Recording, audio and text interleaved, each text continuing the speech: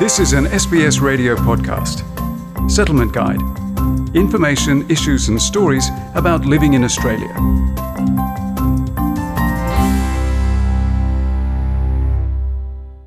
While the Prime Minister wants all schools to resume by June, many parents are keeping their children at home out of concern for their safety. Luckily for those parents, resources and help for home-based learning are available if needed. Brisbane mother of two, Mona Perez, followed the concerning escalation of COVID-19 since its outbreak in the Chinese city of Wuhan.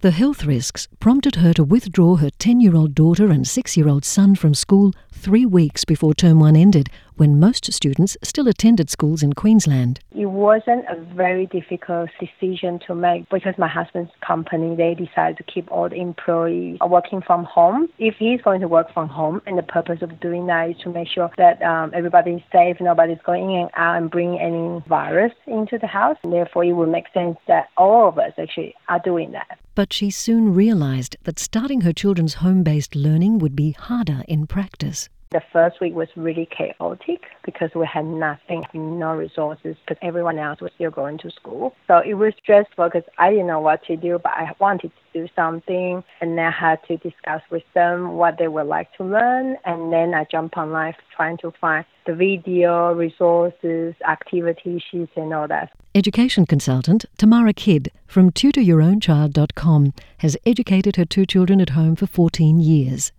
She says parents need to realise that home-based learning due to COVID-19 is supported by schools and teachers, and it is different from the actual homeschooling, which removes your child from the school system completely.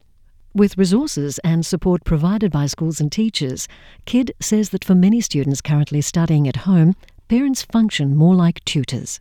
A former primary school teacher, Kidd says home-based learning should not follow a 9 a.m. to 3 p.m. school program either. Even at school, we don't do 6 hours. You have to take out an hour for lunch and recess, and then you've got assemblies and walking to class and settling class down, and there's a lot of interruptions. We usually only get about 2 to 3 hours of actual schoolwork done in schools. Kidd suggests getting younger students to do most of their schoolwork in the morning and allowing teenagers to stay up and wake up later as their bodies adjust to the biological changes of growing up. When your child is most active during the day, that's the time that you need to devote towards the studies. It should take about 1 to 3 hours at the most to get through the work, depending on what work is there and how old the child is. Cool Australia is a not-for-profit organisation founded by adventurer, photographer and author Jason Kimberley. It provides educational resources used by teachers in 90% of Australian schools and for parents like Perez. The pandemic has kept the organisation busy adapting their online resources into simplified materials for parents to access from home amid increased demands from Australia and abroad. Kimberley says Cool Australia promotes personal and social skills in its free learning activities in addition to materials for key subjects like maths and English in the Australian curriculum. Being able to get kids to think about how to build their self-confidence, their self-discipline, their decision-making skills, things that aren't necessarily always associated with maths, English, science, but things that we like to bring to the fore because, these social skills are really critical in life. Kimberley acknowledges that traditional ways of doing things are being thrown out the window as parents face unprecedented challenges due to COVID-19. He encourages parents to stay positive and make the most out of this experience now that families are forced to stay closer than ever. He recommends setting up a learning environment at home. Put your kids in their school uniform. It just gives them that mindset that I'm going to study, I'm going to learn, plan the day, have a zone set aside to the work and get the kids to have a bit more of a creative afternoon. It's important to be able to move around or do some exercises or some stretching or even some mindfulness to break things up. Ramesh Kumar, who heads Victoria-based Southern Migrant and Refugee Centre, says many students his organisation supports face a different reality. Even though many of Kumar's clients came to Australia with a clear drive to excel in this country, the obstacles of job cuts, social isolation and homeschooling presented by COVID-19 have placed an extra burden on families. There is no proper home learning environment if there are 4 children that go to school, and then there is not enough space and there is not enough equipment. For instance, everybody needs a laptop. For older kids, if they're in high school, their workload is higher. Then they have to go and assist their younger siblings because parents can't help. So they need to look after themselves and look after the younger siblings. So the stress is magnified there. The organisation has partnered with Southeast Community Links as well as local schools to provide equipment aid for children to learn from home. Kumar says students often need to be self-reliant in their home-based learning if their parents cannot speak English. A large number of the parents haven't probably had the opportunity to do formal schooling, and they do not understand the context of how Australian schools or the education system operates.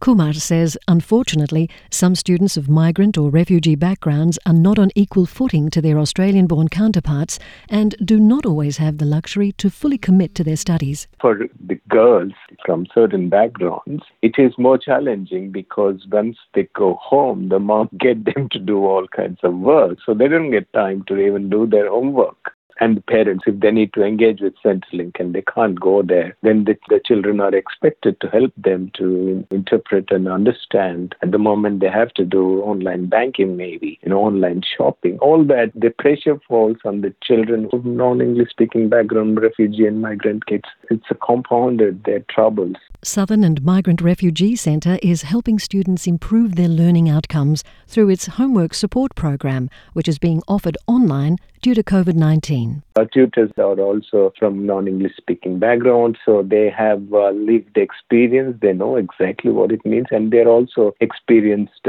people in tutoring and also in education, so they know exactly what is required at home. Retired maths teacher Walter Vals is one of those tutors.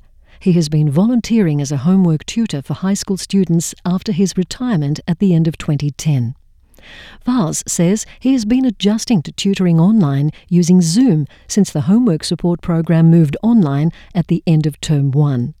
It is a constant learning process, but the eagerness of his students from asylum seeker and refugee families inspires him to do his best. I was in awe of the students I was working with now. Their thirst for knowledge, their desire for improvement. I have been teaching for 30 years and I never saw that same thirst in my local students. Reviews by education experts on New Zealand's 2010 and 2011 Christchurch earthquakes found that students actually performed better after weeks of home-based learning. And that is what Mona Perez has also discovered in her children's learning. They are definitely getting more attention from me and also more one-on-one focus on them. So if something is wrong, I can fix the problem straight away. My daughter's math has improved a lot, which it was always a struggle at school. Vaz says parents ought to remember that they are not teachers. He recommends keeping things simple. My message to parents would be to work on de-stressing their students, encouraging them to use their teachers a lot more and settling them down when they are anxious. That's the best contribution a parent can make. Students in New South Wales will start attending schools 1 day a week from Monday, May 11. Year 12 students will return to full-time schooling when public schools resume face-to-face teaching at the same time. In Western Australia, schools are open for all parents and carers who choose to send their children. All Victorian government schools are providing remote and flexible learning arrangements during Term 2. Students who can learn from home are asked to stay at home. Tasmania has asked students to continue learning at home where possible. Schools in northern, northwest and southern regions are open for students who cannot be supervised at home. South Australian students are encouraged to attend school since infection rates are low. All Northern Territory students are expected to physically attend school.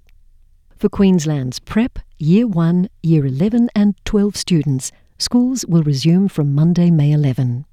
Students in Years 2 to 10 who are able to be supervised at home and learn from home should stay at home. Australian Capital Territory schools are teaching remotely during Term 2. 9 schools are providing on-site supervision to children of essential workers.